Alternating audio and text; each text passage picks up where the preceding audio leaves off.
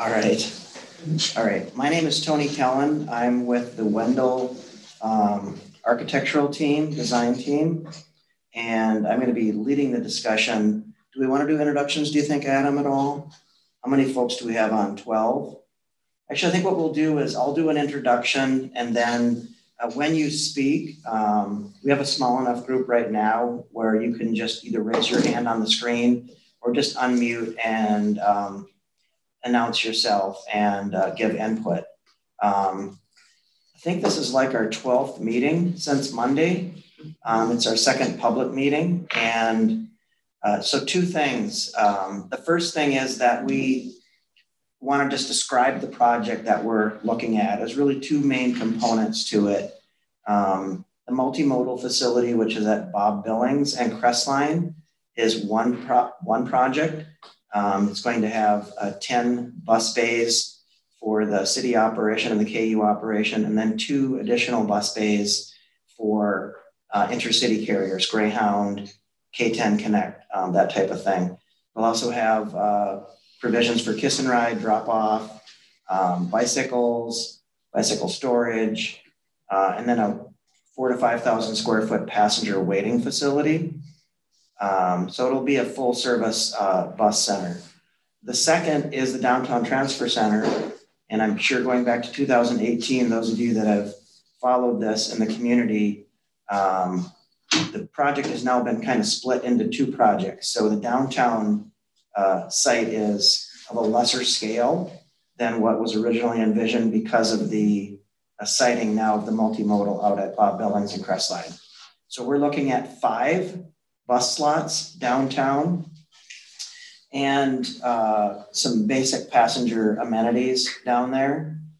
We've looked at 5 locations in downtown since Monday. All of them are city parking lots, 3 on Vermont and 2 on New Hampshire. At this point, we've kind of, we've got a couple of different foundational things that we're looking at. One is the design. I'm going to share my screen just quickly, just before we start the discussion. Want to give me some ability there? I think I did. Yep, you can share. Okay. And I'm just going to bring up a very basic diagram. So in both of the bus facilities that we're going to be designing, we're using a sawtooth bus bay design. And essentially what that means is that whether it's downtown or whether it is out at Bob Billings, every bus can have a designated slot because each bus can pull into their slot at an angle, board and deboard passengers, bicycles, and so forth. And then they're able to pull out and around the other vehicles without any impediment. So you have really the maximum flexibility with sawtooth in order to move the vehicles in and out. And so that'll bring a lot more regularity to the downtown operation, especially because right now it's whatever bus comes in first, that's the one in line and you're hunting for your bus. So with that, we don't really have designs to show yet. We do have, we could probably answer some questions, but at this point, what we'd like to do is just get your feedback on what things are important to you as a community, what types of amenities you'd like to have. Does anybody have any questions about what a sawtooth bus bay is or how that looks or works? Because we're happy to answer that before we get started.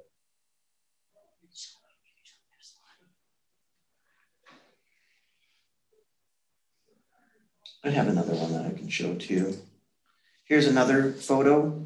This is an actual built facility. I think I need to stop sharing and reshare. Yeah. Yep.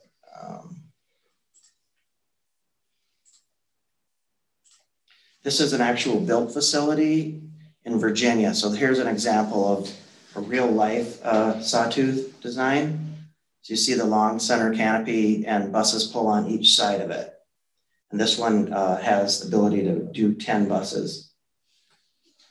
Just so everybody, can everybody hear me okay?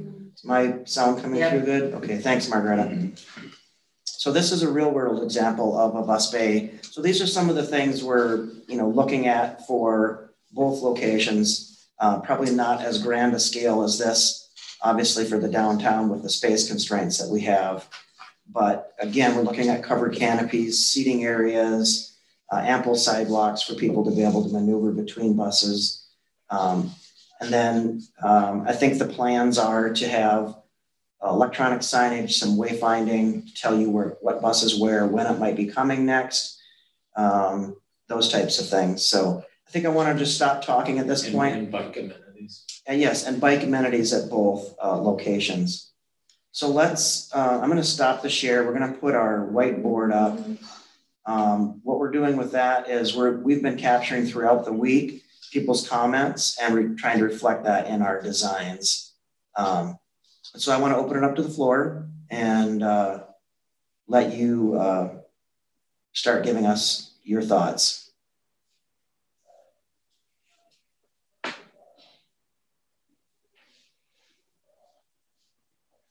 Who wants to be the first to break the ice?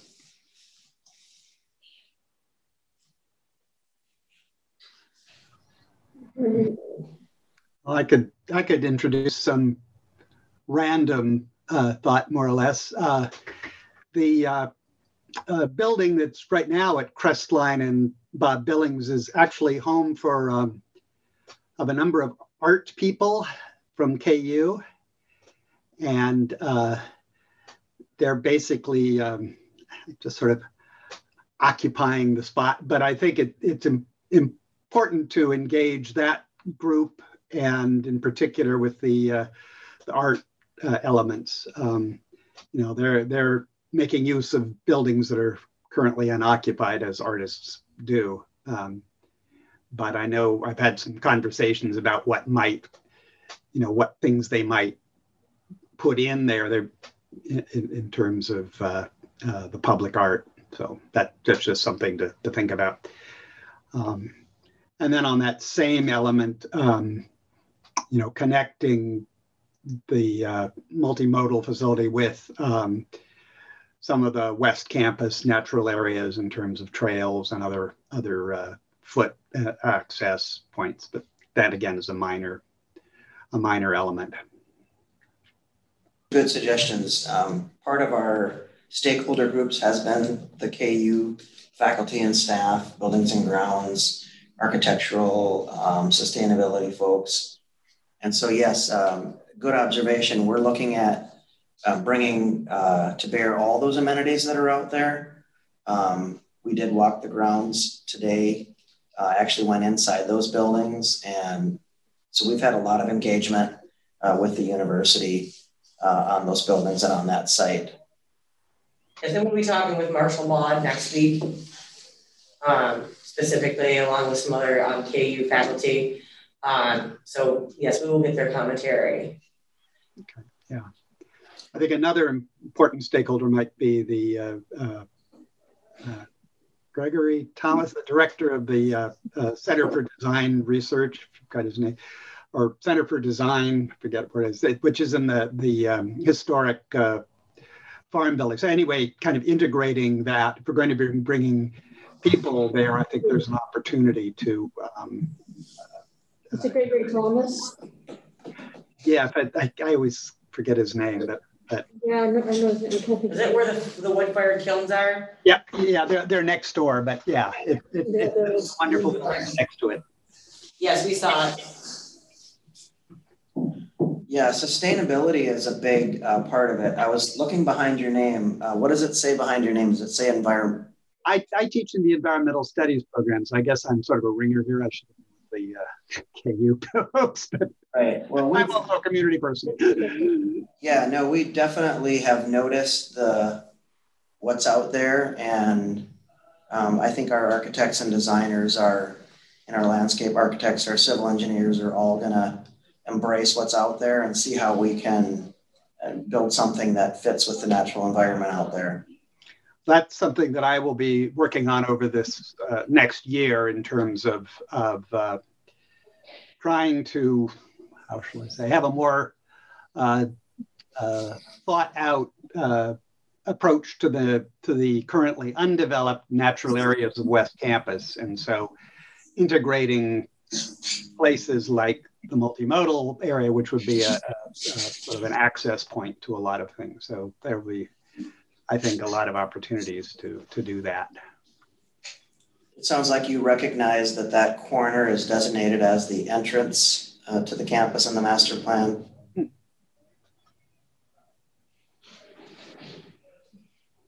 So is there a specific initiative that's going on, Bob, in regards to that site? Not yet. I need to kind of gather people, but this will be happening over the next year.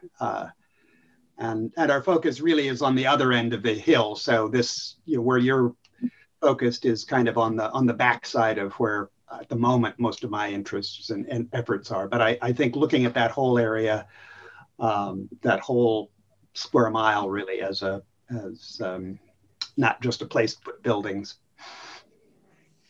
Understood. Okay, thank you. Connie has her hand raised. Connie, why don't you introduce yourself and go ahead? Hi, everyone. Can you hear me well? Yes. Hear you fine. Okay. I am the intern at the Douglas County Sustainability Office, and I came here to share that we are partnering with the Kansas Creative Art Industry Commission and doing work with the ethnic retail grocery stores in town from a study we did with KU Center of Community Health and Development in 2019 to create a mural program that also assists with, that's also partnering with the Kansas Healthy Food Initiative with funding for refrigerators and other needs for those grocery stores. So also thinking about the arts that will be happening. The program is currently developing and will be within the next year or so. Connie, can you do me a favor? Can you type into the chat what agency you're with? Yes. So we make sure we document that. I think I got it, but I'm not positive. She actually she did put up something, ethnic food retail study Douglas County. Yes. Okay. Thank you very much. That's very interesting. So you're talking about doing a art program around sustainability, food sustainability? No, so I am part of the Douglas County Sustainability Office, which also staffs the Douglas County Food Policy Council. Gotcha. So, yes, so part of the work is with the food systems, and part of the food systems is the ethnic food retailers. So there's a few levels to that. But we are partnering with the Kansas Creative Art Industries Commission, and I'll put a link on the chat as well, to create a mural program and also expand some economic development within these ethnic food retailers in town. Interesting. That's cool. Mm-hmm.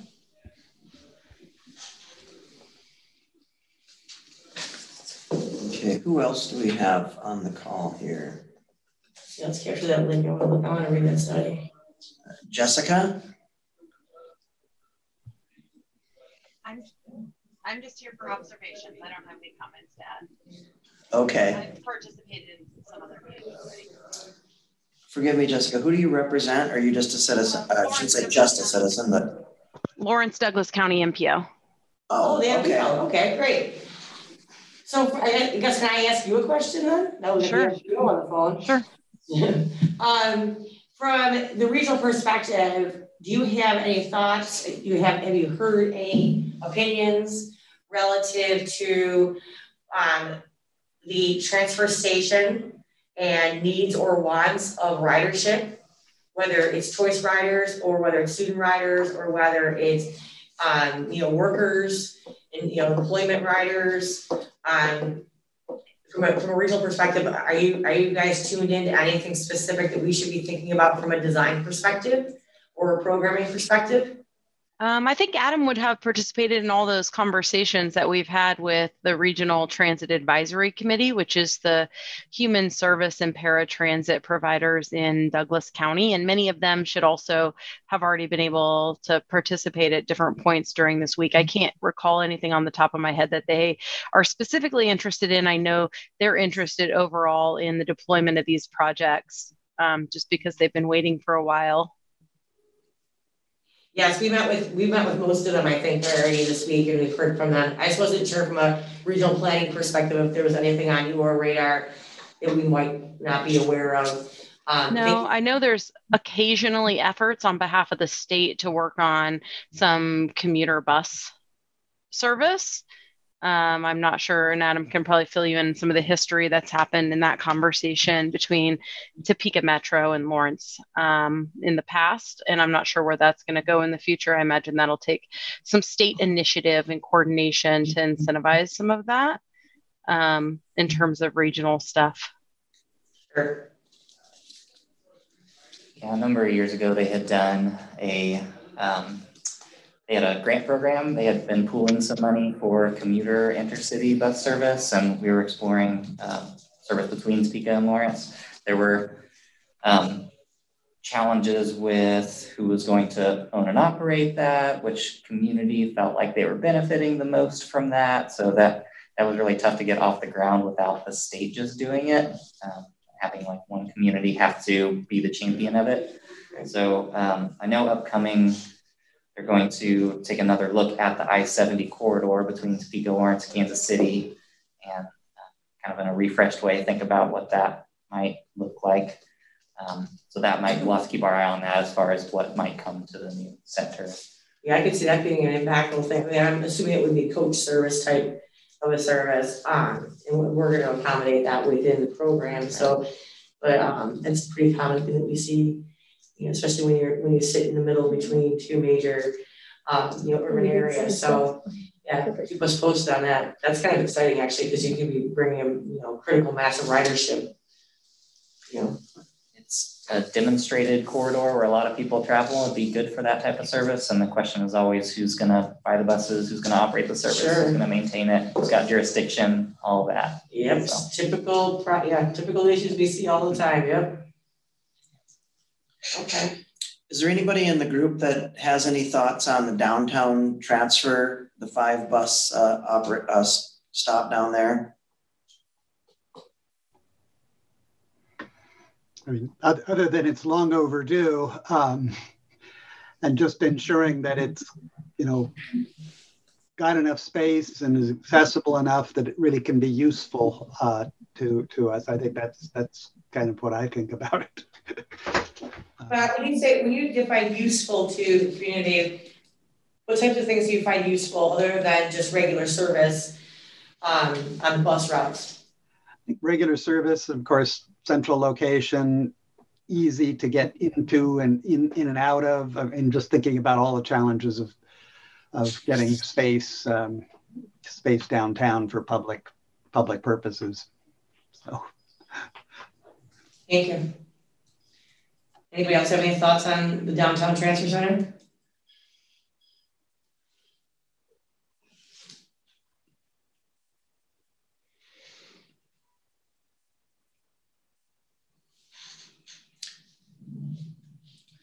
I wonder if, Jessica, you might be able to speak a bit about, we had some discussion around the long-term bike planning and what that looks like along Vermont and New Hampshire. I wonder if you might be able to talk about some of the plans or vision for that, what we need to be thinking about. Sure. So the bike plan, Lawrence Bikes, has alignments for the bikeways that we anticipate are probably going to be higher comfort along Vermont and New Hampshire in the downtown. The big hang up, I think, on developing something that's going to be a high enough level of comfort for all users is going to be removing parking. That has not been something that's been willing to be really entertained very seriously. And so therefore on those streets, the most you see now is just shared lane arrow markings. So integrated traffic, shared street. I think obviously for multimodal connections, we can expand access for people if there are good bikeway connections. That will be important. And I think, in our previous planning of downtown parking in the central business district, bike parking had previously not been required with development in the downtown because parking wasn't required in the central business district. There have been some recent amendments to Article 9, which is parking. But I think for sure, our first foray into long-term bicycle parking, something that's more secure in terms of a city investment, is going to be important. We wrote some new requirements in Article 9 for private development for long-term bicycle parking. So I'm talking about bike cages, bike lockers, something that's more secure for somebody who wants to leave their bike for a longer period of time. We know anecdotally a lot of business workers downstairs or downtown get to bring their bikes in and store them in store basements, which is really not that convenient, probably for those people who are biking.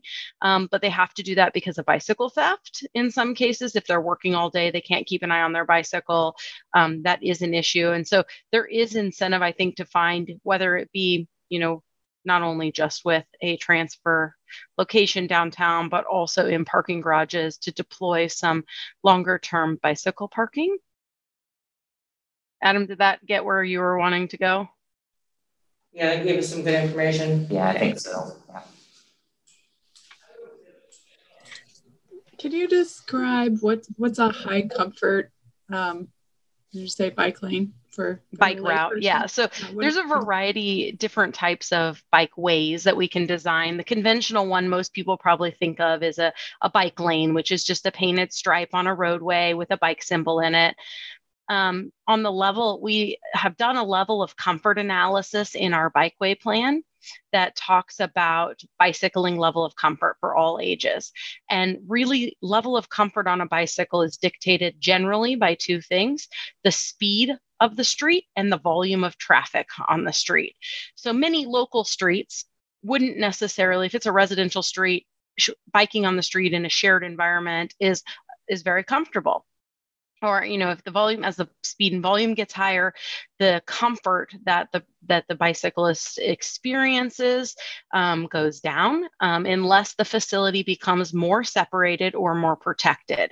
So higher level of comfort bikeways include either a buffered bike lane, a shared use path, or something that has, physical barriers. So as we talk about increased speed and volume, our community has traditionally chosen to develop shared use paths as a shared biking and walking facility along higher volume, higher speed streets. Those have, just like every piece of bike or ped infrastructure, concerns about conflicts at crossings. And now every driveway along a street becomes a crossing. And so there can be some added safety concerns with that. But our new bikeway plan really focuses on level of comfort instead of just saying, put a bike lane down. Oftentimes, though, we're retrofitting streets that are existing, and we don't have excess right-of-way or excess street pavement if we're just doing a restriping project. And so oftentimes we still do something in lieu of nothing. But there's there's argument for or against doing that, whether or not putting out more or less comfortable stuff does you better or not. And those are continuous debates you have based on which type of bicyclist you're looking at. Are you looking at someone who's wearing Lycra? They're going to be comfortable, they're going to ride no matter what the condition is, versus somebody who might consider riding with their children. And the plan tries to start to address with the standalone bike money that we're working on projects more like the 21st Street Bike Boulevard, the new hot crossing at 21st and Mass, the buffered bike lanes and green pavement with a bike box on Massachusetts, as projects that were scored better on level of comfort for users.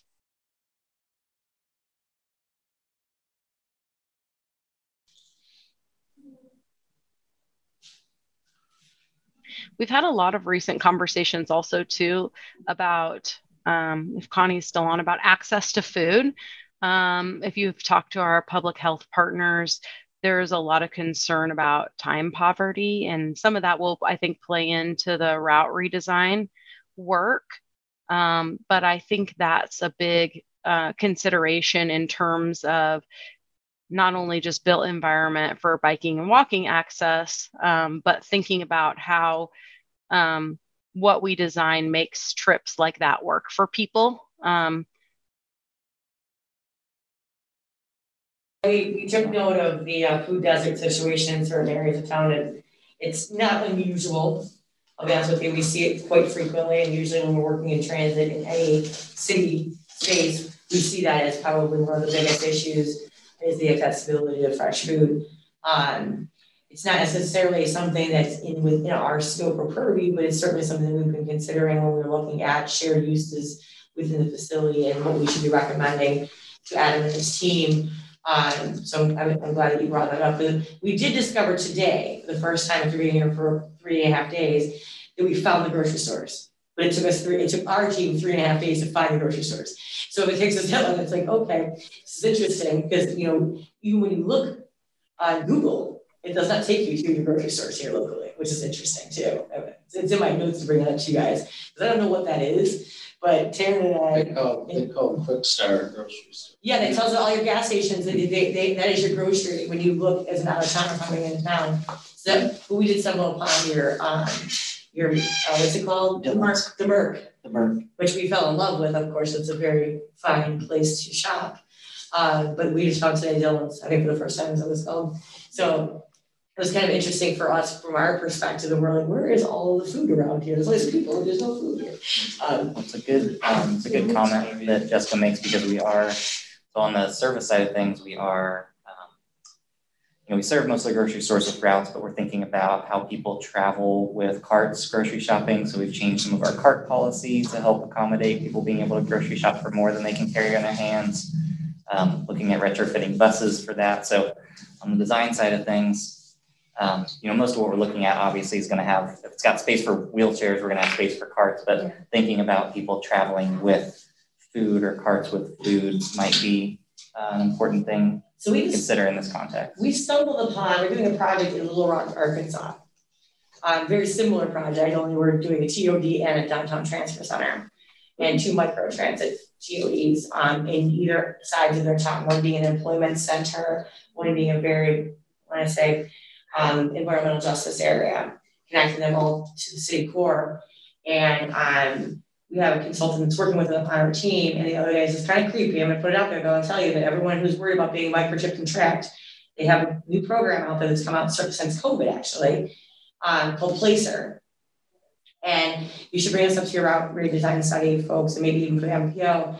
They were able to gather all of the trip travel data for the ridership for Little Rock Transit. They said all the people who went to the downtown center at this period of time, here's where they came from, here's where they stopped and shopped, here's where they went to the doctor or the medical. We could see all of the trends, and then we were able to see pre-COVID trends, during COVID trends, and now coming out of COVID trends as well. So it's very interesting because they too, their number one requirement for their downtown transit center was to bring food, to bring a grocer, because they have no grocery in the downtown urban core. So it's really interesting to see how the people are leaving the downtown core to go get their groceries, or where they're not actually.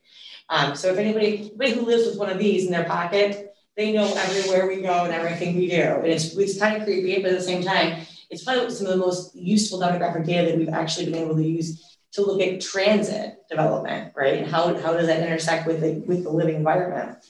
So interesting thing, we might want to put that on your list of things to question. I had never seen it before. It just came out of the blue. Just to clarify, it's not individualized data. It's just not. Right. They don't know that Susan Sherwood got on the bus and went on Route 11 and went to, Dillard's and then went to the dentist. But they know that this person, I'm not going to say, maybe they do know. They probably do know, actually, that it was me. If you really wanted to get there, wouldn't surprise me. But at the end of the day, they knew every individual rider. They told us, they were able to tell our client how many people got on that bus for that route that day and what times. As long as they had a cell phone. And believe it or not, no matter what their economic status is, most people have one of these. Or someone within their traveling group has one. So it's very interesting when the client started to be able to see that trend data. But that might be something interesting for you guys when you're looking at the need to connect, right?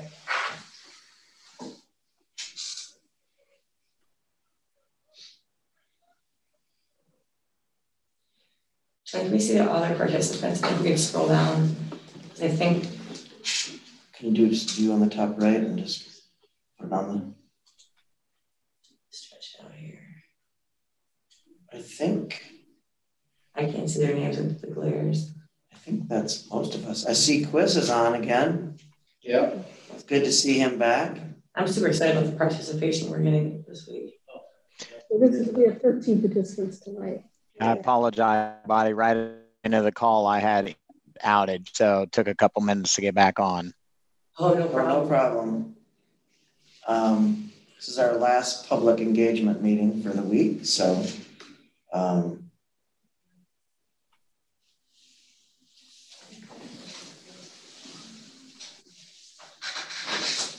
Connie has a question. Connie, go ahead. Hi. So I'm also doing part-time work with the Kansas Creative Art Industries Commission, and one of their field representatives, maybe it's not particularly to Lawrence, but it's going to come to Lawrence soon. One of their field representatives, artist Mona Cliff, is working on a state program to create public art in bus stops. So that's something to keep in mind as well. She has some beautiful murals over here in Haskell. So Anna, how is the city planning to commission the art? So let me talk about the art component of this project a little bit. So actually we do know Mona pretty well. She helped facilitate a couple of bus benches that were installed over at 11th and Delaware. So we worked with her recently. This is great. Since this project has been budgeted, there has been a component of public art included. The way the city typically has included public art at the Percent for Art program through buildings that we create. The selection process for that goes through the Cultural Arts Commission. So that's how we expect this process to go as well. In early talks with Cultural Arts Commission, they were wanting us to get through the concept phase before they got pulled in a little more intentionally, so they can kind of have something to react to. I think the idea is both we and them are open to art in the sense of something that would be placed on a pedestal at a facility, as well as something that could be more integral to the actual facility itself. Some examples that our communications director had given from prior work are a certain type of flooring material or wall material that was improved and enhanced from what we could have done to be kind of a more integral component of the architecture itself. So it's pretty wide open, but I think we expect the selection process to go through the Cultural Arts Commission and manage that way. I had one question actually from, and not really mine, but conversations with other people about the fact that the transfers, the multimodal is so far away from the central part of town. I'm wondering how you're thinking about making sure that that doesn't just, exist as an isolated space. Yep, and that's a good question. Really follows the work done in the 2014 and 2018 studies to look at a location analysis and where it made sense. I think there are some, we'll have to have certain intentionalities to make sure it functions well for our city.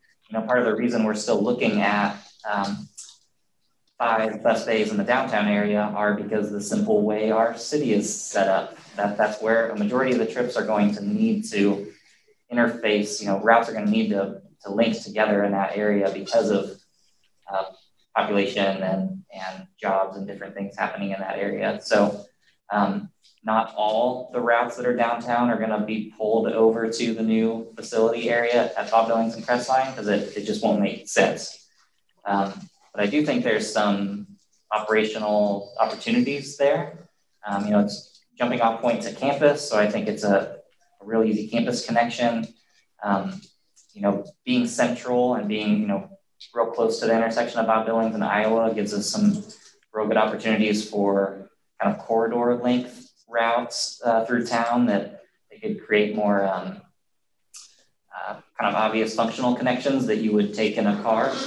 Traveling the length of Iowa Street right now in a bus is pretty hard, but hopefully it might be easier in the future with a facility like this. So we'll have to be thoughtful about it, but I do think it does provide some opportunities on how we think about its connection to campus, its connection to land patterns out west are a lot different than the east. So we'll be looking at things like on-demand microtransit as in addition to fixed route service as part of our route redesign study.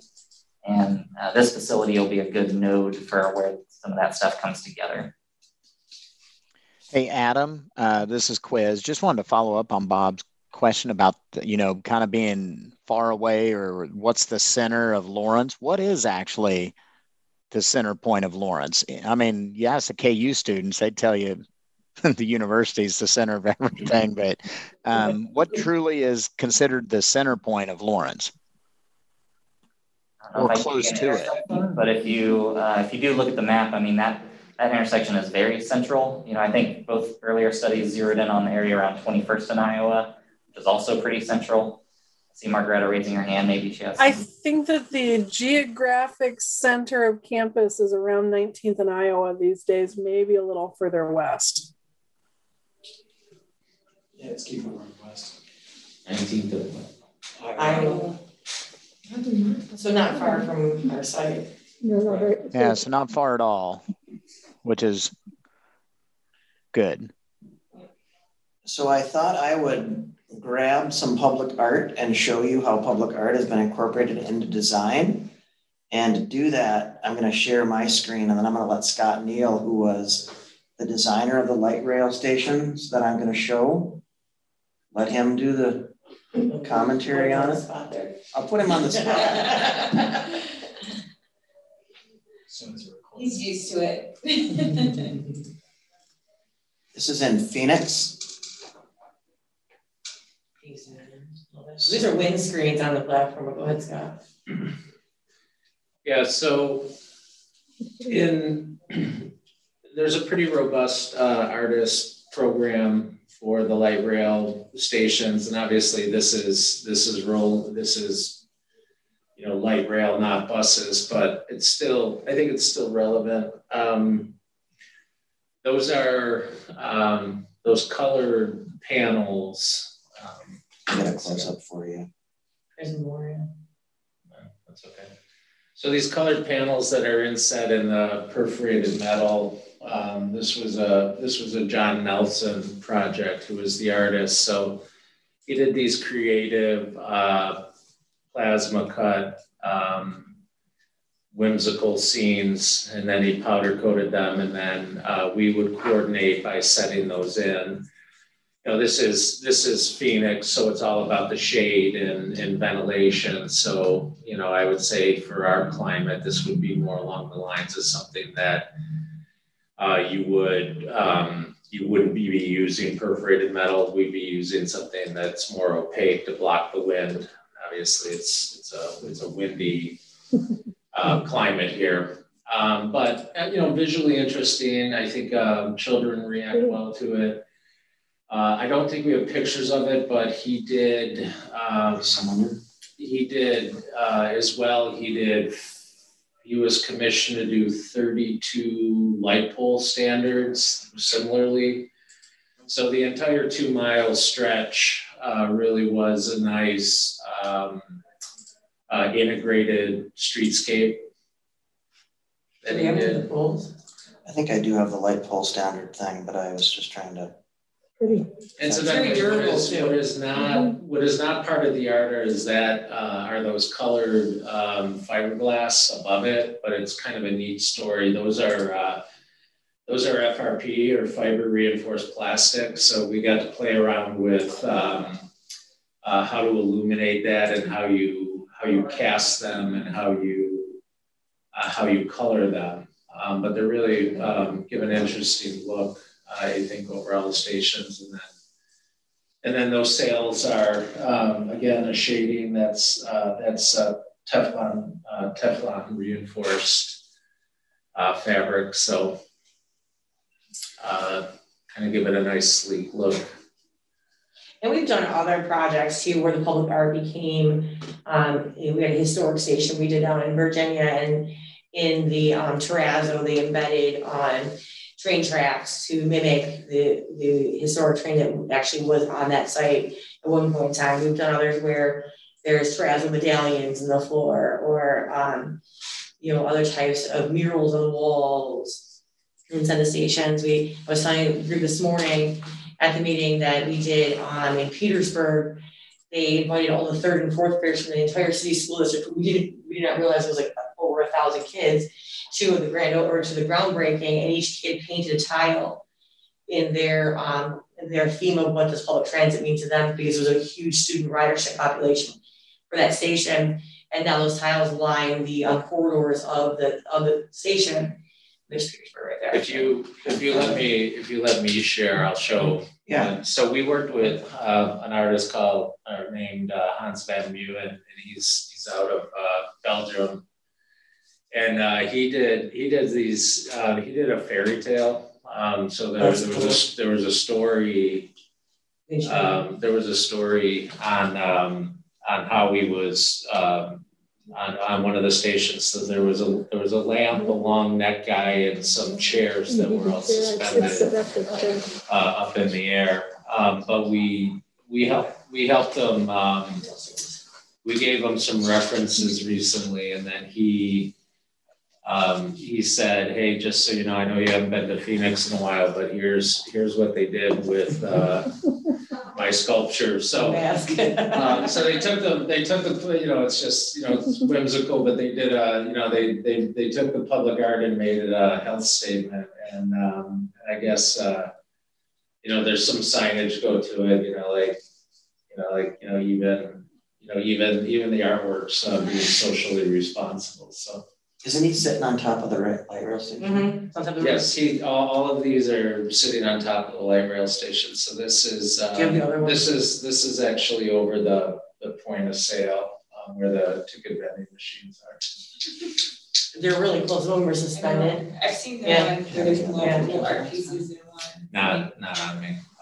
So this was a very large scale public art project where the city got a ton of grant money from the Federal Transit Administration to encourage public art in the spaces.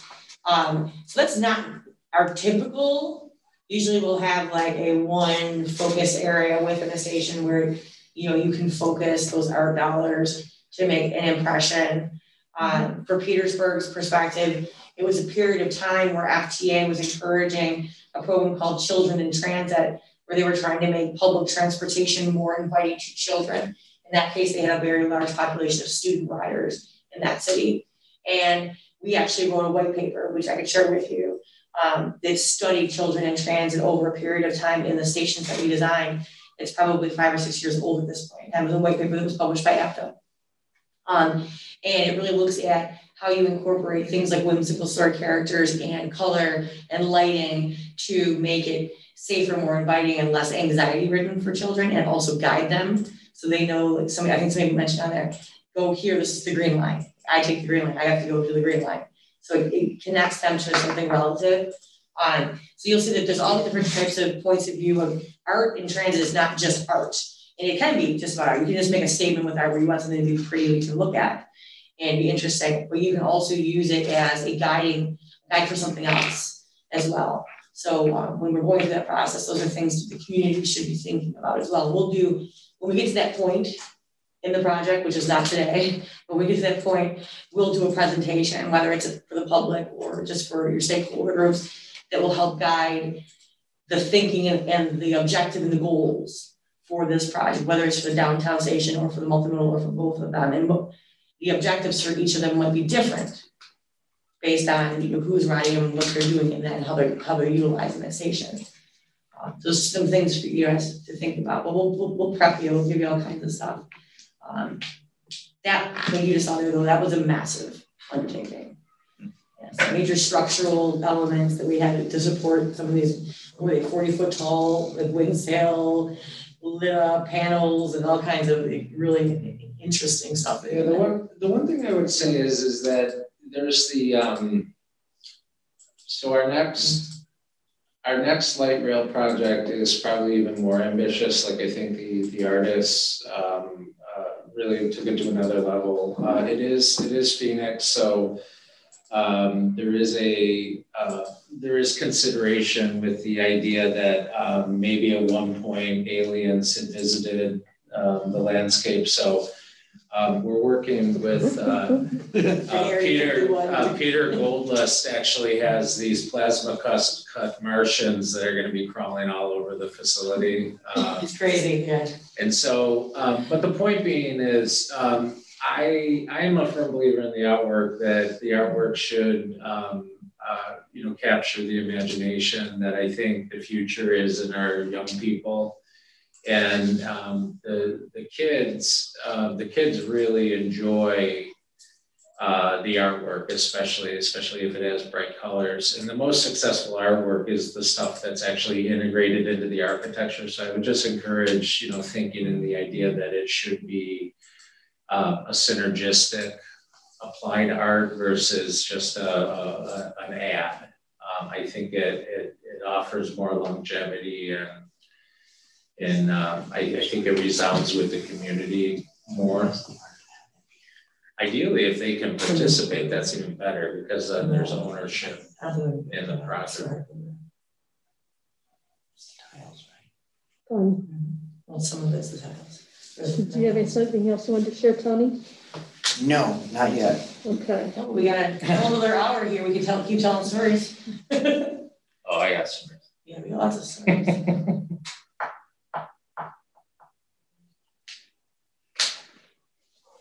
And I think it's also important to know, it's something to keep the juices flowing too for people, is that these things that we're talking about aren't necessarily things that should drive the cost of the project up. Like, we're going to do windscreens. We might add a little bit of cost by etching something into those windscreens, but you're going to have windscreens. You're going to buy those no matter what. It's just the type of material and what you do with them, right? So when Scott says, like, take advantage of the architecture when you're thinking about the art, because you can stretch that budget pretty far. Share this one. Oh yeah, go. So here's another example of how you capture the history of Petersburg in a very simple statement, and maybe Scott can talk about that. Just in the sidewalks. Yeah, concrete. Right. So this was probably a little bit more ambitious in the fact that it was Petersburg, Virginia was ultimately where, after the Battle of Gettysburg, it was steeped in a lot of history in the Civil War. There's a lot of plaques and monuments on buildings around town. But this was the evacuation place in the field hospital for Gettysburg. So in this specific site was where the field hospital actually resided. So what came out of the community meetings was that they were very interested in just telling some of the story of what happened. But mostly from not really the negative of the Civil War itself, but some of the positives. So some of the there's quotes on of famous Petersburgian folks that are on the windscreens. There's bronze cast medallions that continue the story that are in the pavement. And so if you come to this site, and it's a big project because it takes up a whole city block, But if you're interested in, you can actually have a story told to you by walking the entire site. And I think that, again, goes over well with the children. And doing that. And it culminates actually, there's a tourism center in the northeast corner of the building. It's a 2-story space that they've suspended some historical elements. So it tells the story and then ultimately culminates in something tangible that you can go into the facility and see. And this is also an interesting facility for the community when you're talking about ideas and options and needs and wants from the community in a space. So this facility has a library annex, a dry cleaner, a bank, a credit union, a community policing. It has a community center where you can go and you can rent spaces to hold community functions. It is part of the downtown art walk on Friday nights. So throughout the facility, the scale of the building is very, very large. There's kiosks in there that have visiting artists displaying their artwork. So this is a bit of a different level than Five Slip. Yeah, and I probably should have mentioned, like, these railroad tracks are significant. The evacuation route from Gettysburg was actually because this was a railroad spur, so it was easy to put troops and wounded on the rail cars and actually bring them. The rails are gone, but we thought that would make a gesture. So this is just something simple. This is just cast concrete that we did. We made a mold and just started.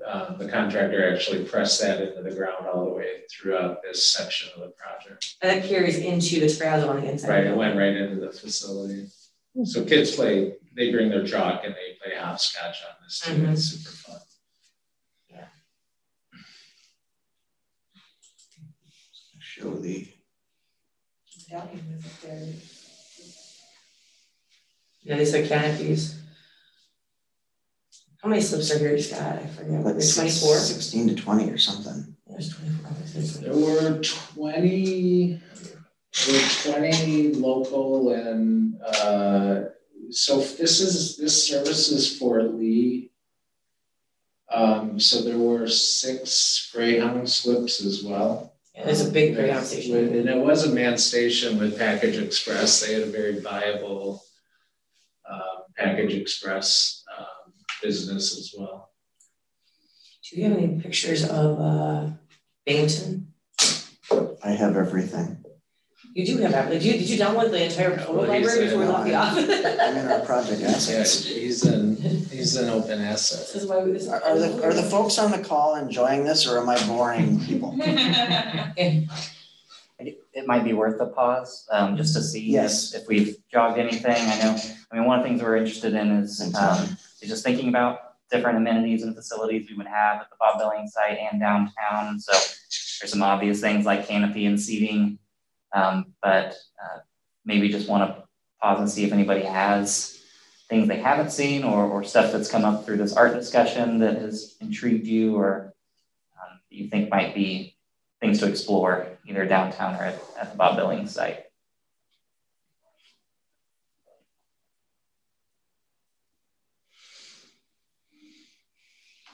I'm talking about the streetscape here too. I'm curious if the structure will be energy efficient in regards to sustainability.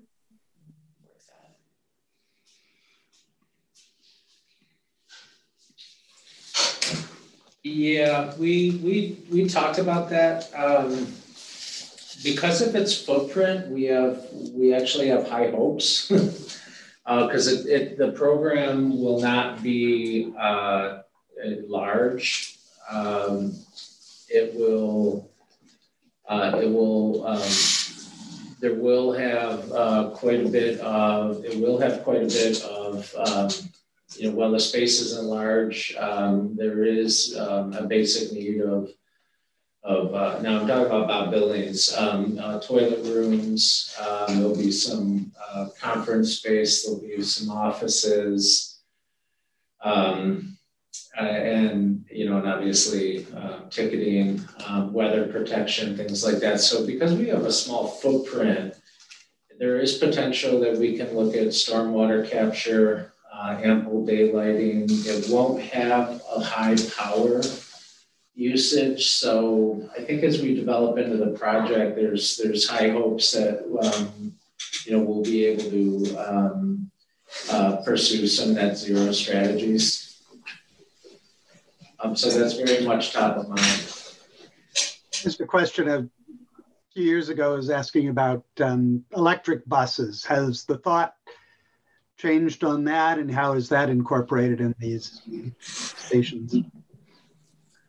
So I can maybe start In what? Electric buses. Oh, BEVs? So I'll maybe start with that one. So we've got 5 electric buses coming in 2022 that we won in a 2020 Low-No grant. The plan for those buses, and hopefully really for all future buses, is for us to be able to do overnight depot charging and have our buses out on route all day without the need to charge in the middle of the day or on route. The battery technology is getting better. Batteries are getting smaller and lighter. So we do hope that range for buses will only get greater with that sort of style. There's a really favorable rate through Evergy for transit electric vehicles that charge overnight. The overnight charging rate is 7 times lower than the rate to charge during the day. So there's a real incentive for us to try to do that model. We have asked our consultant team here to help us future-proof the facility at Bob Billings, especially for things like conduit in case we need some on-route chargers or some overhead chargers or inductive chargers on site.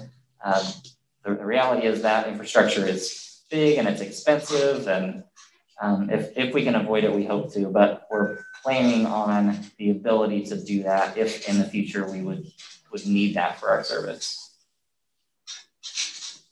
It might be something as simple as, we need to make sure the canopies are tall enough to accommodate an overhead pantograph charger that would fit underneath those canopies. Like I mentioned, might be as simple as conduit running to certain places so we wouldn't have to tear up the whole site to lay new conduit, that sort of thing. We also sent in another application for this year's Low-No grant for 2 more buses, so we're hopeful that pans out. The city has some pretty aggressive goals to get municipal operations to renewable energy. So we're hopeful that our future bus replacement is electric swapping out for diesel. Oh, we have another person joining, Brenna. I can't read that. Brenda Buchanan. Hi, Brenna. Hi, how are you? Good. Feel free to chime in. We're just talking about people's ideas and thoughts, concerns, wants, needs for both the multimodal facility out near the campus, as well as for the new downtown transfer center. So are you representing a citizen of the city or an agency? Just as a citizen tonight. I recognize I'm on the HRC, but I'm here just as a citizen and a neighbor to the proposed transportation hub. Which one? The one downtown or the one out on Bob Billings? Billings and Crestline. Okay, excellent. For my information, Brenna, I'm not familiar. What is the HRC? Historic Resource Commission. Okay, thank you. That should have been obvious.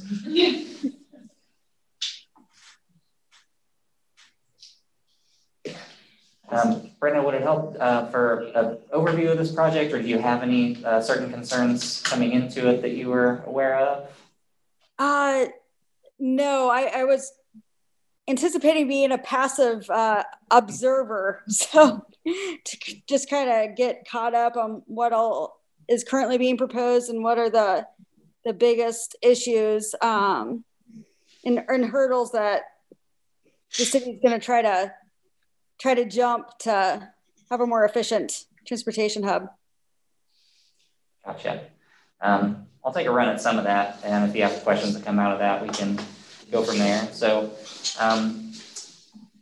this project is close to 10 years in the making, essentially us looking for a safer, better footprint to do the majority of our bus transfers.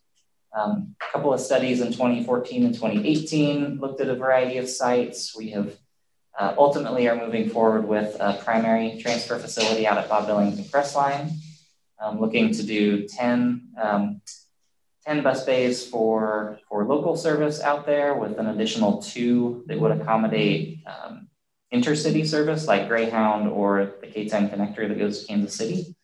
Also looking at good bicycle and pedestrian connections out there, things like bike racks and long-term bike parking like bike lockers.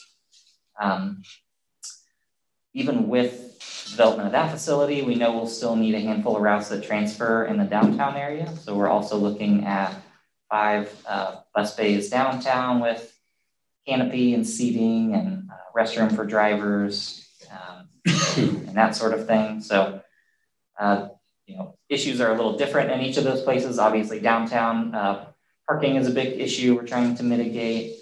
Out in your area, I know some things we've heard from people are just thoughts about traffic circulation or bus circulation, how that's going to work, lighting, aesthetics, how it looks on that corner, that sort of thing. Those things have come up. So I don't know if that jogs any questions, but that's kind of where we're at. This week has been a lot of stakeholder engagement and public meetings to have our consultants hear all of that information and incorporate it as they start putting some pen to paper for concept design. And the intent is to synthesize all that information and help us get towards a concept that we would select later this summer in June. So I think that is a relative quick thing, if you had other thoughts, let us know, but you're welcome to remain passive. We won't keep calling you out. Yeah. I will say my biggest concern is the traffic flow. I mean, it's already kind of an awkward intersection. I'm really concerned about what's going to happen to the traffic, both there and along Crestline. People are already cut through Crestline, and other neighbors have complained about how fast people are going. It just seems like an odd place for this to occur. So see what happens. Yeah, traffic study is certainly going to be part of what we're doing. So a little more background on how we got to that location. It was one of I believe 6 locations I identified in the 2018 study as potential spots. There, in both 2018 and 2014, there was a focus on an area near 21st in Iowa. In both cases, there were some pretty significant neighborhood concerns over there with how that was going to be placed and operated. The site at Bob Billings and Crestline is owned, that land is owned by KU. So it's another partnership opportunity between the city and KU and the different transit services we run. So that's part of what led us to there, as well as just the central nature of that site in Lawrence and thinking about efficiencies with routes and transfers and desire to help maybe some travel times by having the site there. But certainly hear and understand concerns about, exactly how traffic's going to work and how bus movements are going to work. Hey, Adam, this is Quiz. I just wanted to point out to the group, and probably more for Adam, just to check his email. I sent you email correspondence from one of our former architects at KU that worked with Mark Reisky, Gary Moore, Allie, all of them. His name's Steve Scannell. He was on, I think, the public input #1 call earlier today. Anyhow, just check it out and make sure that we're able to get that to the consulting team. I think Steve had concerns in there too about traffic flow, and but several other things, you know, restrooms, yada, yada. So just wanted to point that out, and I sent that to you tonight, and then see if we can get that to the group later on. Happening now. Thank you, Quiz.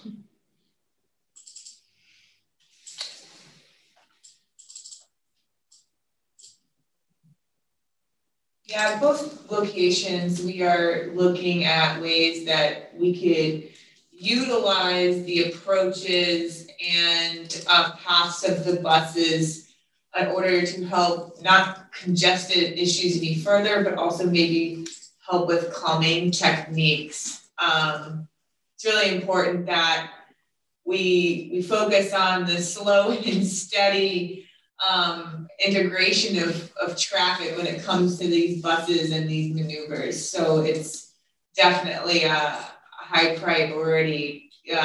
Fast flying cars and buses trying to go in and out are two non-compatible items. So it's definitely at the forefront of trying to make that as safe as possible for both the cars and the buses. And the pedestrian. And well, yeah, in the ultimate term, pedestrian, absolutely. Yeah, I'd also say for Brenna and any others concerned about kind of routing and that, you know, how buses are going to approach the site, you know, definitely engage with us through the route redesign study too that is parallel to this project. There will be some public engagement upcoming in the next couple of weeks related to that. And I'm just looking at this other comment here through email. I know just concerns about bus movements along Crestline, and I don't know that we'll have much of that. I think we'll mainly be along Bob Billings, but that'll certainly be something that comes up and we'll discuss through route redesign as well.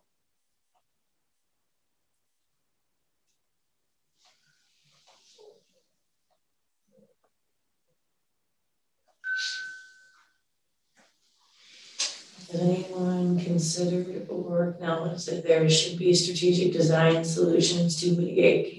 Can you expand that comment, please? The new comment in there. Okay. Increased, so should mitigate an increased homeless population, which tend to gather around bus hubs currently downtown. And I'm assuming the concern is that the homeless situation will arrive at the Crestline Bob Billings open room. Yes. Yes, in consideration, we've talked quite a bit with the city and stakeholders about that issue.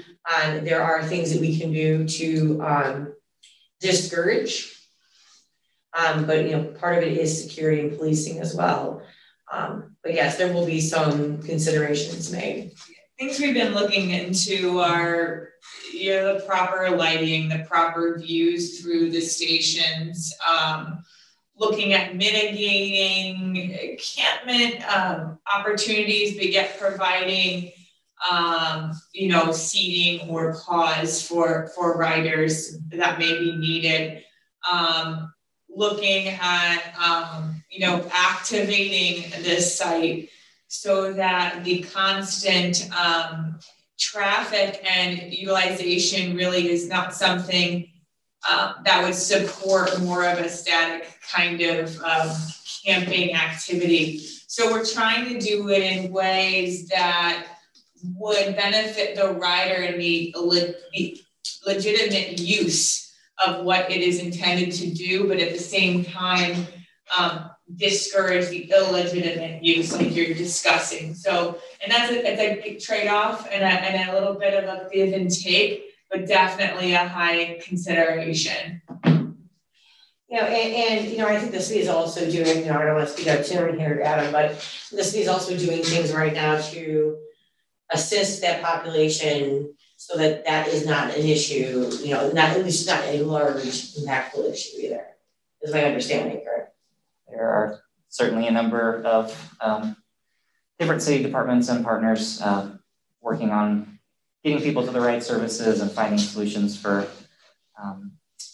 to make people's experience downtown comfortable. I guess I would add to that conversation that while there are certainly a number of people who are homeless and use the bus system to get around.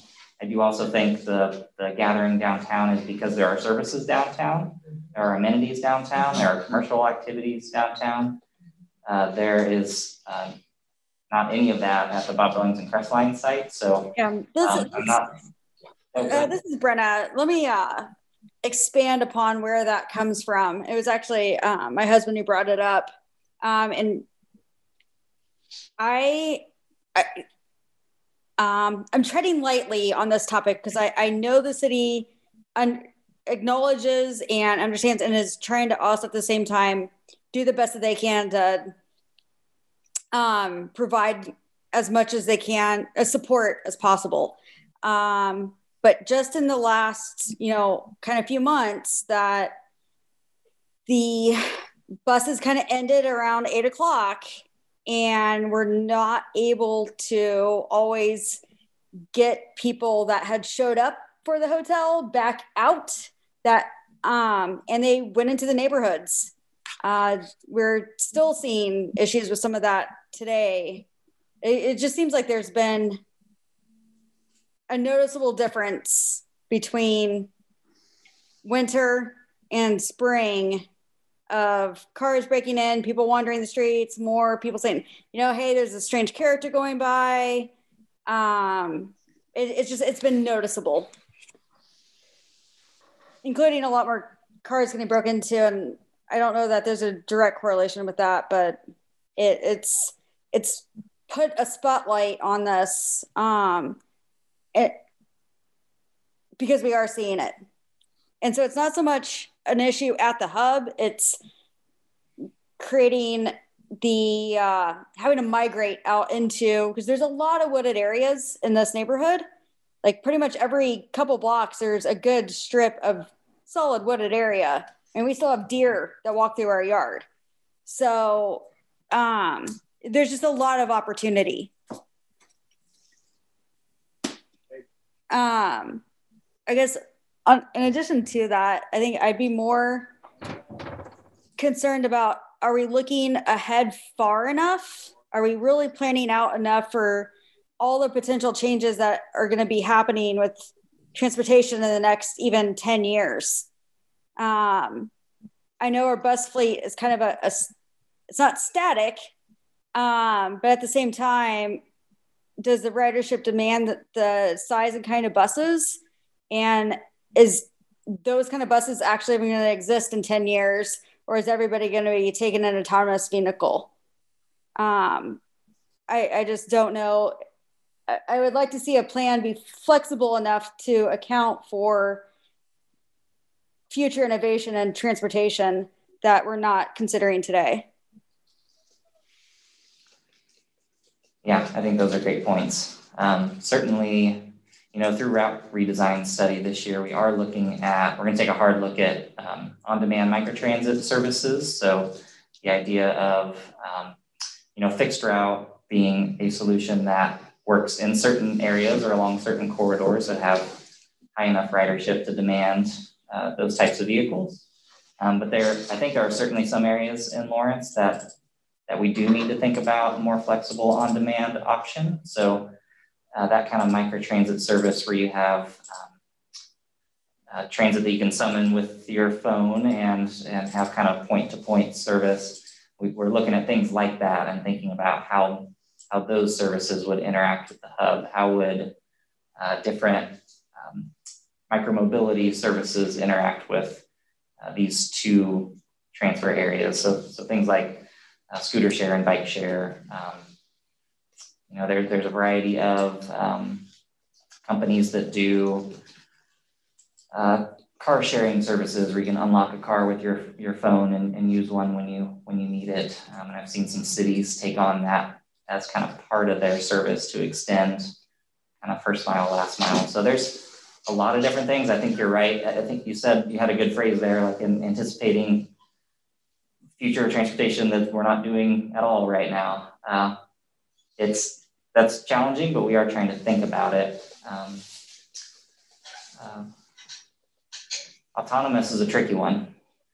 That's one people keep talking about is around the corner, and hasn't quite come around the corner yet. I know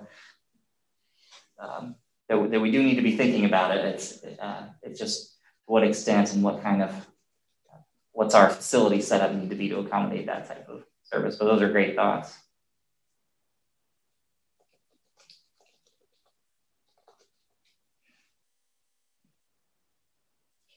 Yes, autonomous vehicles is a big thing within the entire public transit industry, as well as microtransit right now, which we're talking with Adam and others about the programming of the facility and flexible bays for buses, so that in the future we know we can accommodate all these different things that are to come. But it's kind of a bit of a crystal ball science right now.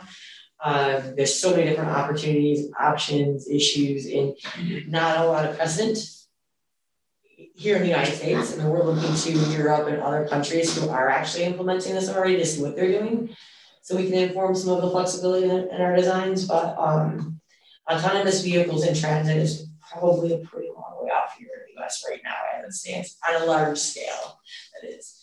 Although we are doing pilot projects with several private universities to operate on transit circulators that are autonomous on their campuses.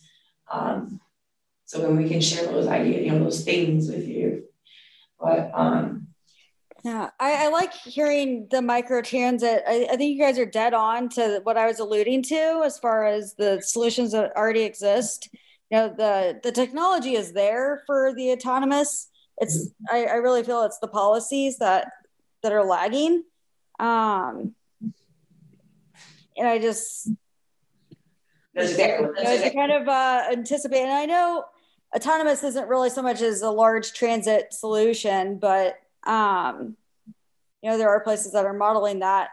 I think you're right, that's not a good place. But the micro transit, I really liked what I was hearing with everything you said about micro transits and building some of that into the portions of the routes that make sense. And I would just add that we're set up well to make that transition if we need to. We do have some of our fixed route fleet that are the smaller cutaway vehicles. So vehicles that could lend themselves to being like an on-demand microtransit already. So I think we're at a good point right now to transition if we want to or need to, because we don't have exclusively 40-foot buses. I think we've got a mixed fleet where we can kind of decide which direction we need to prepare for.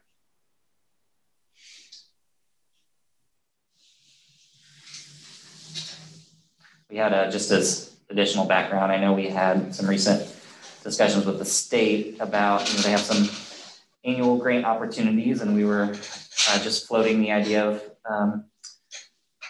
any pilot projects related to autonomous vehicles, and they pretty much said that state policy is not ready for that. The state's doing some work with connected vehicles, so vehicles that interact with infrastructure at intersections and things like that, or interact with each other, vehicles that interact with each other. But autonomous vehicles, the state of Kansas is not set up well for us to start experimenting in that realm yet. Has there been any talk about partnering with KU and some of their engineering and or like the healthcare design? That I know worked with Ford for a while on creating certain things that would be included into cars. So like a car would know if somebody's having a heart attack or low sugar episode, something like that. I don't know if there's been any talk about partnering to try to exploit the KU and getting around having it be an academic in Denver instead of a municipality. Yeah, I mean, we partner and coordinate with KU on a lot of stuff. So I think there's great opportunity there for us to think about those things. I think one of the realities for us currently is just with this project and some others that we're working on and pandemic, things like that. I don't know that we've had unfortunately, I haven't had the brain space to be as forward-thinking and creative on pushing forward with partnerships in that way. But I think you're right that, a huge research university is a thing that we'll always from the city perspective, be interested in thinking about how we work with to learn new things, to try new things, that sort of stuff.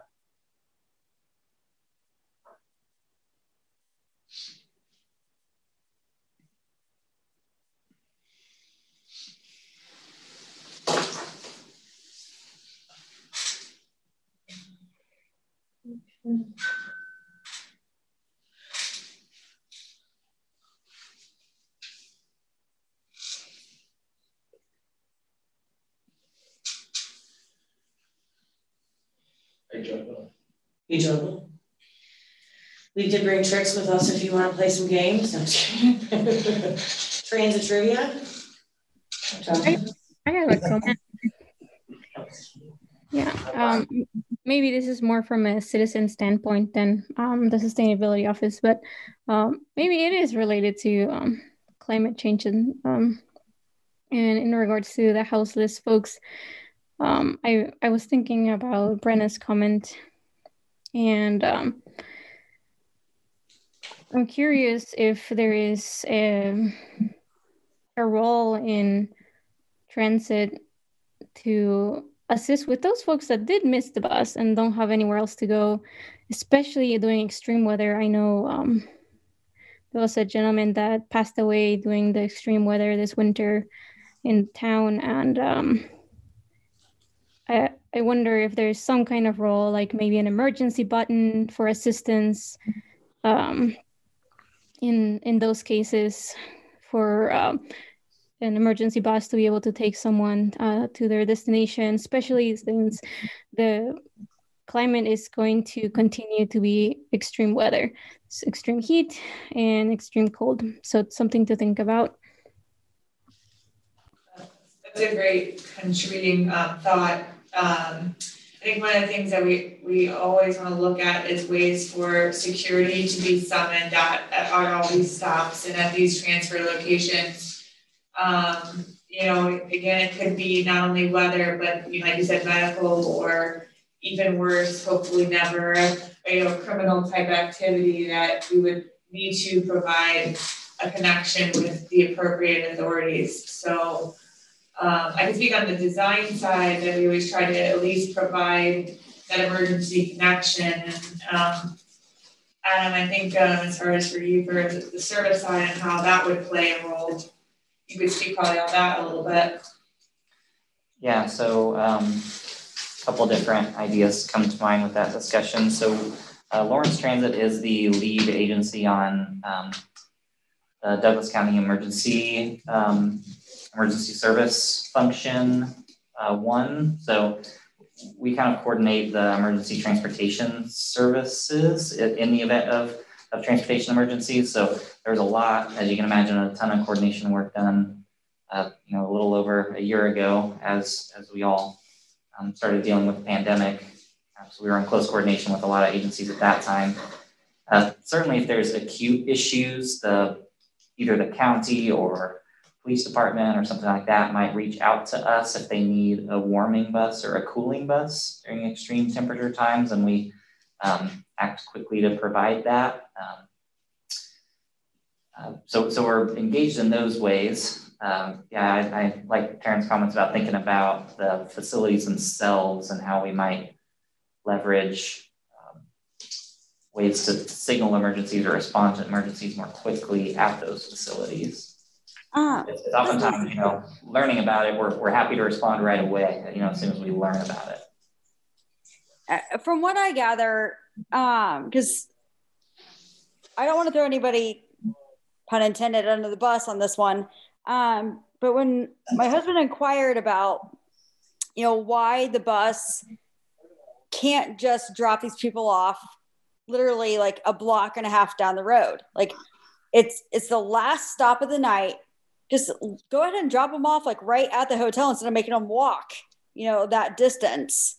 And basically came down to just policy and red tape, that they couldn't get the route changed fast enough to do that. So that was part of the problem, where they get dropped off at the bus station and then bus leaves, they walk to the hotel to find out that there's no hotel rooms left. So now they got nowhere to go. They're not going to walk back to the bus station to hit a button that says an emergency or,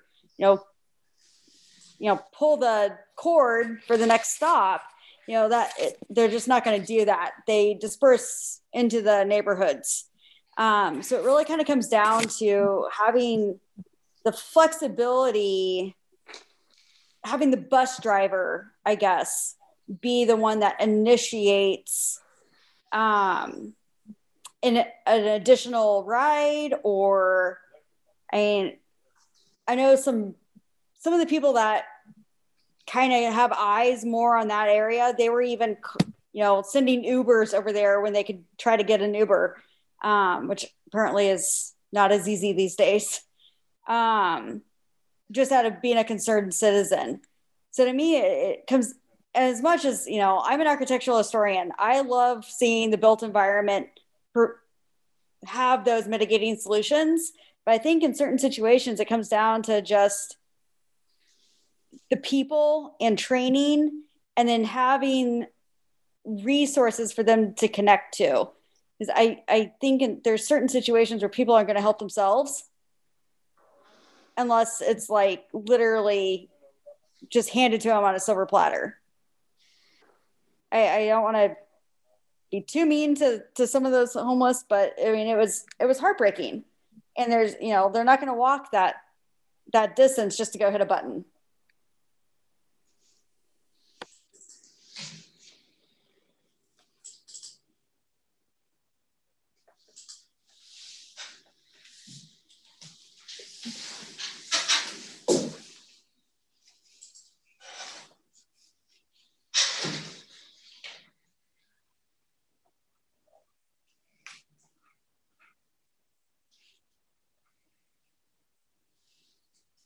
So I guess what I'm saying is, don't look to the architecture and the design to solve all the things. Some of it's going to be education, training. Challenge is you're talking about a whole community social issue that resonates in almost every community. And it's not one aspect that's really going to be the game changer in that solution. So yeah, you brought it up, it's a hard conversation, and wish we could all fix that in this room. But yeah, it's definitely something to keep bringing up, I think, within your community at a larger scale to really address. I agree. I just think this is going to be a really big change in our transportation. And so I think this is kind of one of those moments where those bigger questions should be looked at as a way to help drive that cultural change. Personal opinion. No, definitely noted. It does play a big part in the whole cultural circle. So absolutely.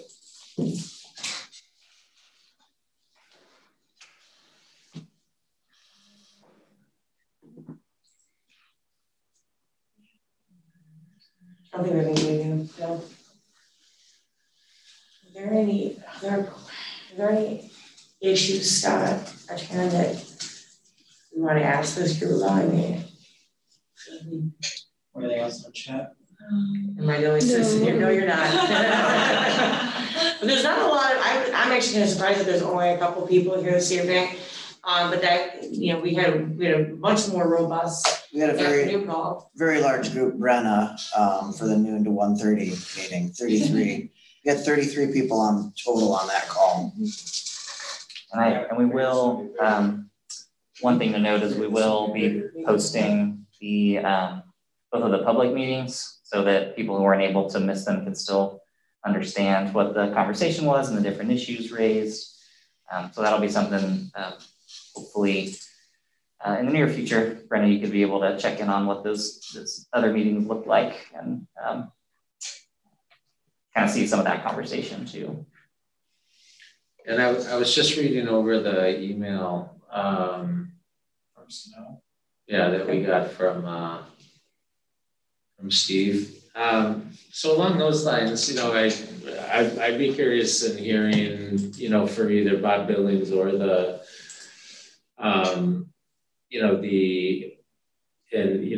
we started off with this, but I know we've added some folks, but just like, general amenities.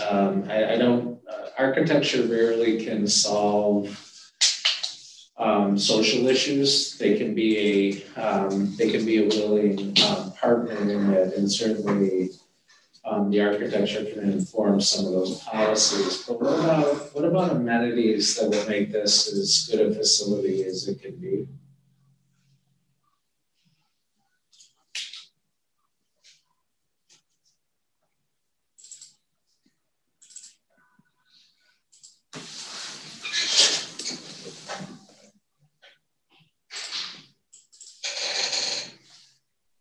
I guess to me, the questions would be more about programming of what the hub, who are the amenities intended for?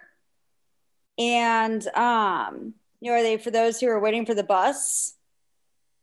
And what could they potentially need? Or is it more of a true kind of a pass through where I'm seeing things about like connection to bike routes and these other things?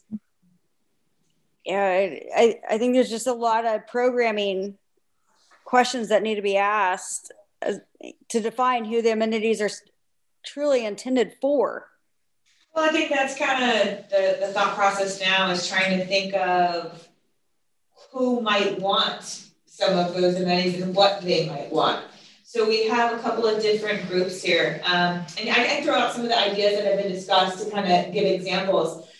So focusing on the ridership perspective, let's just say, mobile charging, so that their phone is always charged or that a wheelchair can be charged. Again, talking about water, potentially some restroom facilities, snack vending, or even some wayfinding for them to get around town and look at the events and help with real-time following of the buses and the vehicles and the schedules. So that would be examples for the riders that they have given as something that is important for them. And then you can look at it from a larger scale as being close to the university, how can it be asset maybe to students in the university? Some of those things have been incorporating that already planned bike route, how that connects, the pedestrian connections that are available, how that will connect with the KU services. Obviously that would be looked at with the route study that they're doing concurrently, but then also how it plays a role in that West Campus Bridge into the community and connecting with the Lead Center there. So we've heard some commentary about that.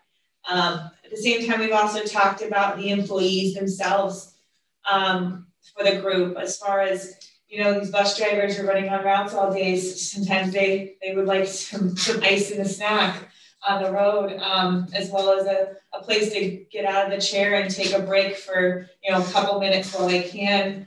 And having the right working space and working environment so that they can help with their patrons and their riders as much as possible. And so these are the things that we're trying to consider, all the groups and the users. And when we say users, it's not just the bus riders, it's everybody that might actually be at those facilities or around those facilities. So that's why we ask that broad question, because maybe there's something that we're not thinking about, or a different type of user or a different type of amenity that we haven't heard yet or not considering. So yeah, that's kind of the question. It's not a pointed question, not meant to necessarily have an answer, but definitely be open for further thought. I would also say there's people, we have a lot of people who are using the bike and bus together right now. So I think this is just another opportunity to further connect those modes of transportation. So there's an existing shared use path along the site. And I think part of the hope is just to make that connection functional and easy. And if you're a person who bikes and also uses the bus, this is an easy way to switch between those two modes of transportation. I have a comment. I think it would be I believe this comment is more of a for me as a citizen. I think it will be important to include racial equity in the plan, particularly when there was a mention of interesting characters, and that could be interpreted as many things, but if there is some kind of safety, that it should be also included with recent movements, especially with in relation to Black Lives Matter and George Floyd, to think about those things. And also in regards to part of the homeless population is also single mothers with children. And I do believe that they should be able to have city space to take a rest, and that they are also bus users, and nonprofits like Family Promise do a fantastic job at assisting them, but they do use the buses, and having space to rest and just be out of the sun or weather would be important to have as a welcoming space.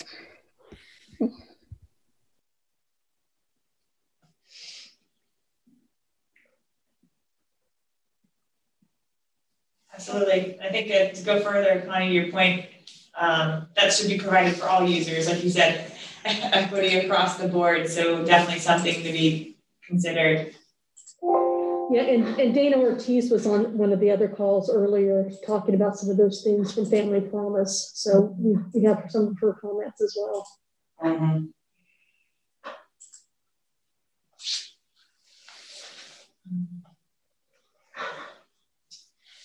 And this is, so early on this stage, it's, again, more of an eye-opening process for us to make sure we can think of anything, and this is the open forum conversation like we've had, and we really appreciate it because, again, it's the kickoff. It's the time to make sure that we're in touch with the community and making sure that we're actually discussing and addressing a lot of this, like you're mentioning.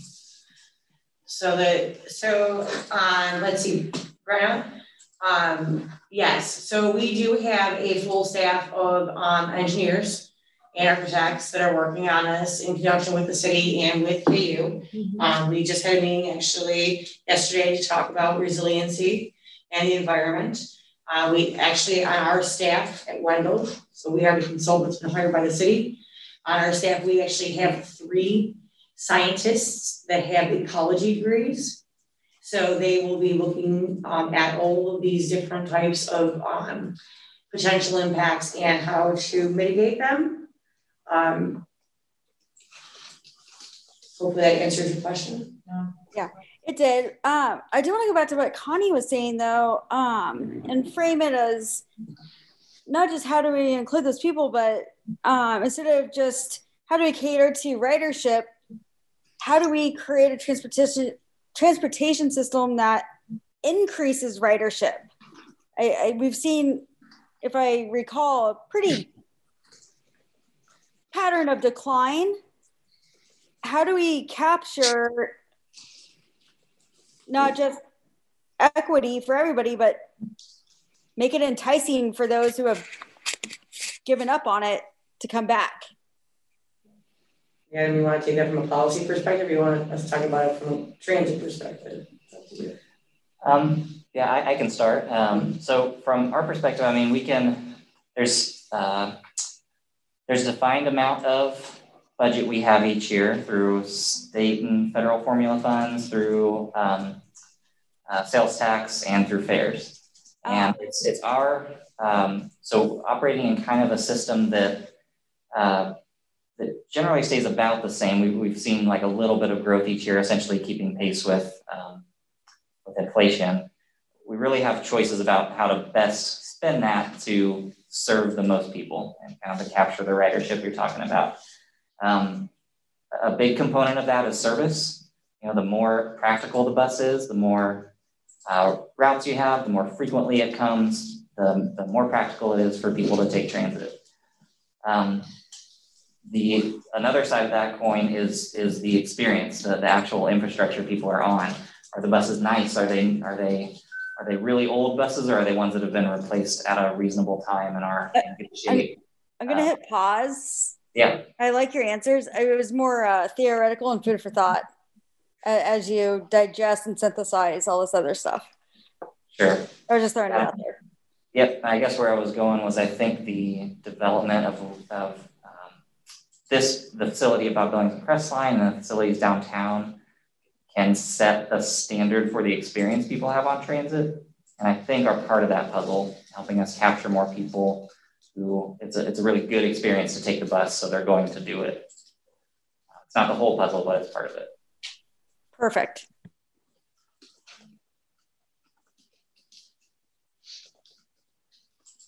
That relates to some of the design things we've talked about too, is in making it safe and inviting and invigorating and enjoyable. We talked about, interaction of people and really making that experience good from all of those perspectives. So that's where we hope to capture and include those types of design features that influence that as well. Right. So there's two types of riders, right? You've got the people who ride the bus out of necessity or choice. They don't want, they don't want to own a car, so this is it. They can't afford to own a car or whatever. They take public transit.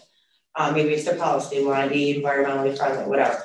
Those are the choice riders. Usually, one of the things that we are thinking about all the time is obviously equity for all ridership, but finding the balance of what we need to include into these facilities or the surrounding areas of these facilities for accessibility and to bring the comfort levels that choice riders, those people who choose to take public transit because of whatever their reason is, so that they come back and you increase your ridership through that. So you'll see a lot of the conversation will be around what do we must have here for the people who are here every day because this is their form of transportation versus those people we want to attract to come back to or to stay on public transit. So different types of amenities serve different types of riders. And that's true of public transit universally, everywhere.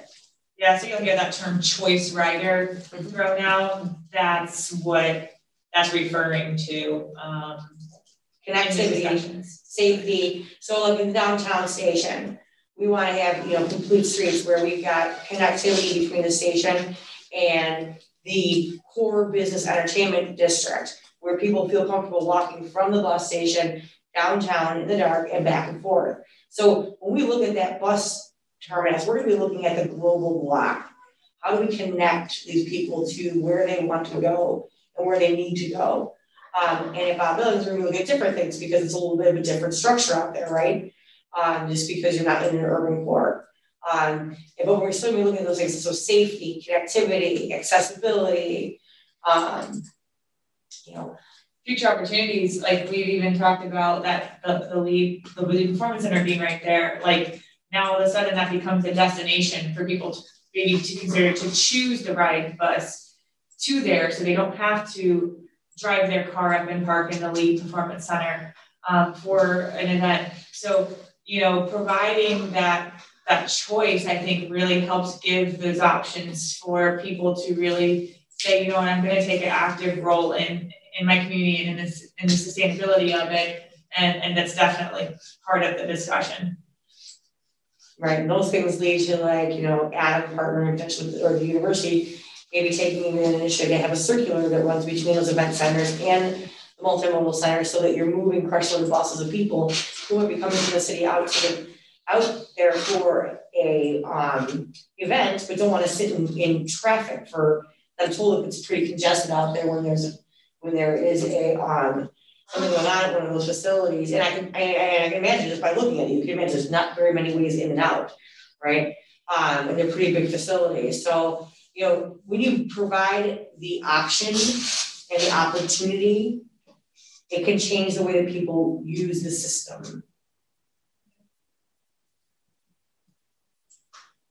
So that's an interesting point because Adam had talked about, they are doing the route assessment right now, and this is actually concurrent with that. So the good thing is that this gets to influence a lot of that development and definitely future development or future improvements to come on that forefront.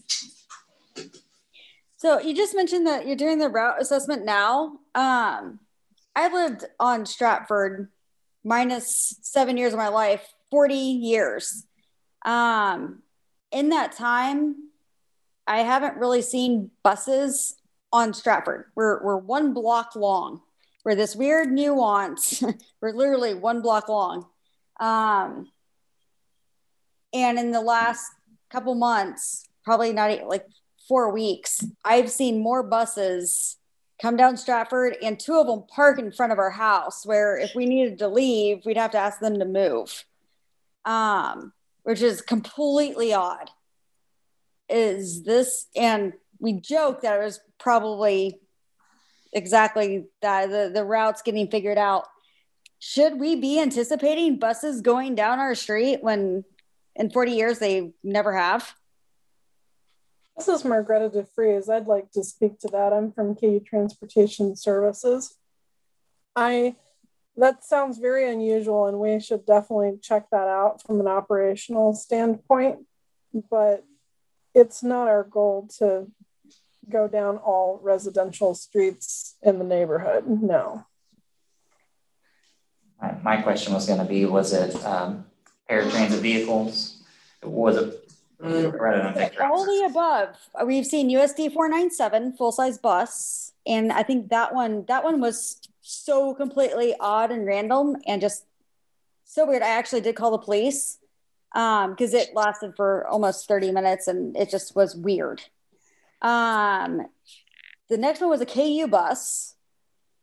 Never seen one of those. And it stopped. This is about what, 5:30, 6 o'clock in the morning. So that 6-ish. Which I thought was before the buses even run. So I thought that was really weird. But they didn't hang out that long. And then we had a shorter, like a smaller bus, but they stayed on University for about 20 minutes. And then another USD 497 bus.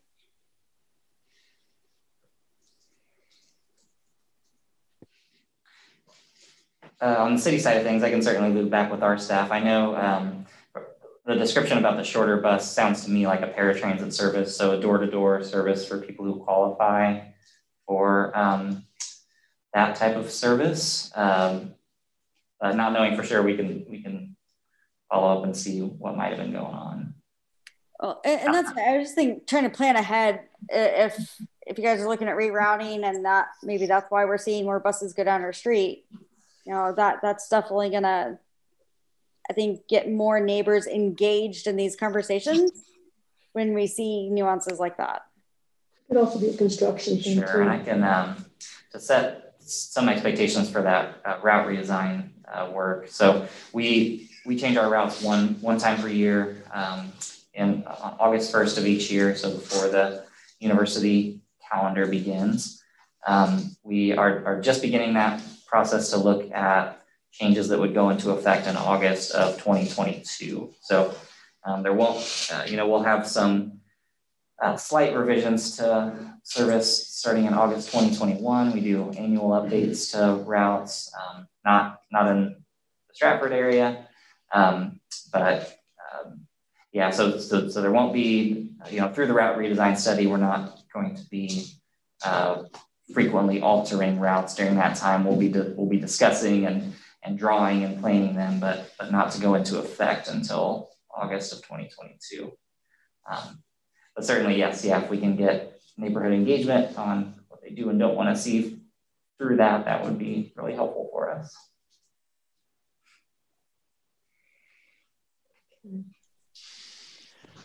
But Adam, with all that even said, now I'm curious why there might be a KU bus there at 5:30 or 6 in the morning. Yeah, it was really bizarre. The USD 497, that's obviously the Lawrence Public School District, which would not be the Lawrence Transit or the KU on Wheels bus system. But Do you know what day that was, Brenna? God, it was COVID brain. About 4 weeks ago.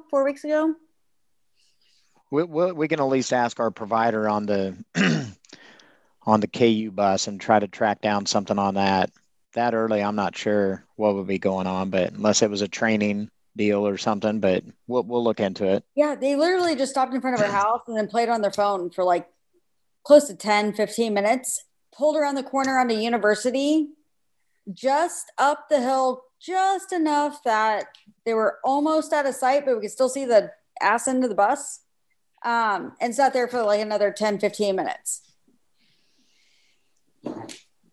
This is Margaretta again. Brenna, if you can maybe look back at anything that would trigger a memory for what day that actually was and email that to kuonwheels@ku.edu, we would definitely like to look into that a little more.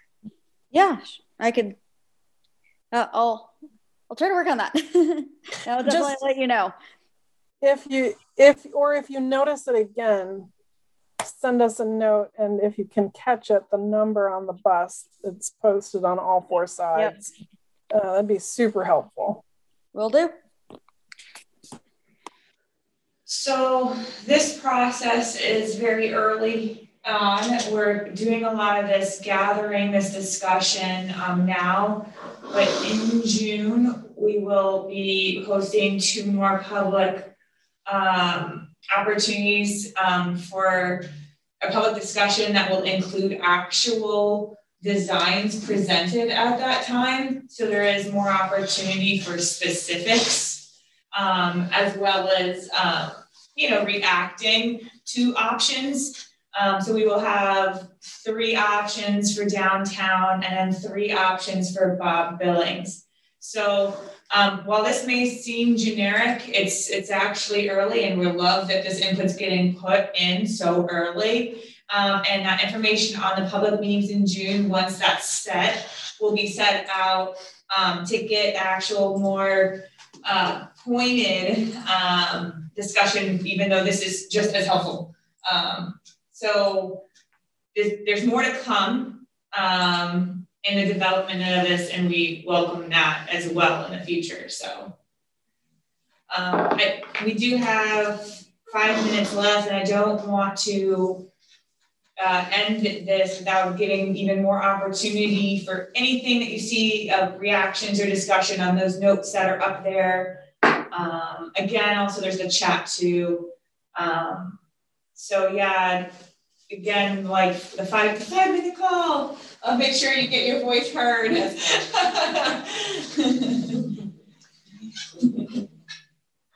Yeah, and also I'll just say, I'm happy to accept, if you think more about this and have thoughts in the next couple of days or the next week, just please email those to me. I'll maybe ask somebody to put my email in the chat.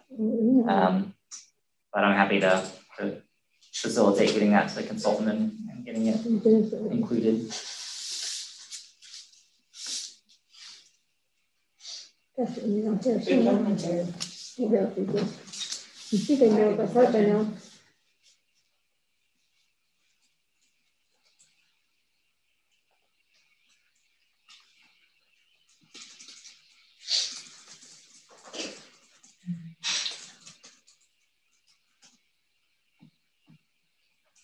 I don't know, Adam, do you know what way you'll announce those public meetings in the future quite yet, or?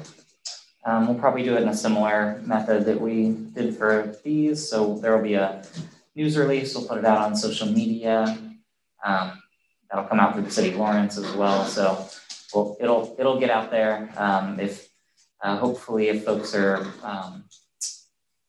able to follow public transit news through the city subscriptions, they'll get it directly in their inbox that way. But it should get out on the airwaves in a few different ways so that people can have a heads up.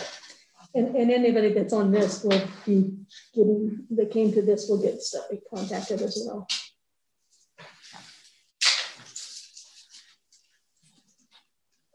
All right, well, thank you everyone for joining. Yes. And yeah, please please keep in touch with us. We're very excited about this project, and I've gotten great ideas throughout this week. So looking forward to next steps.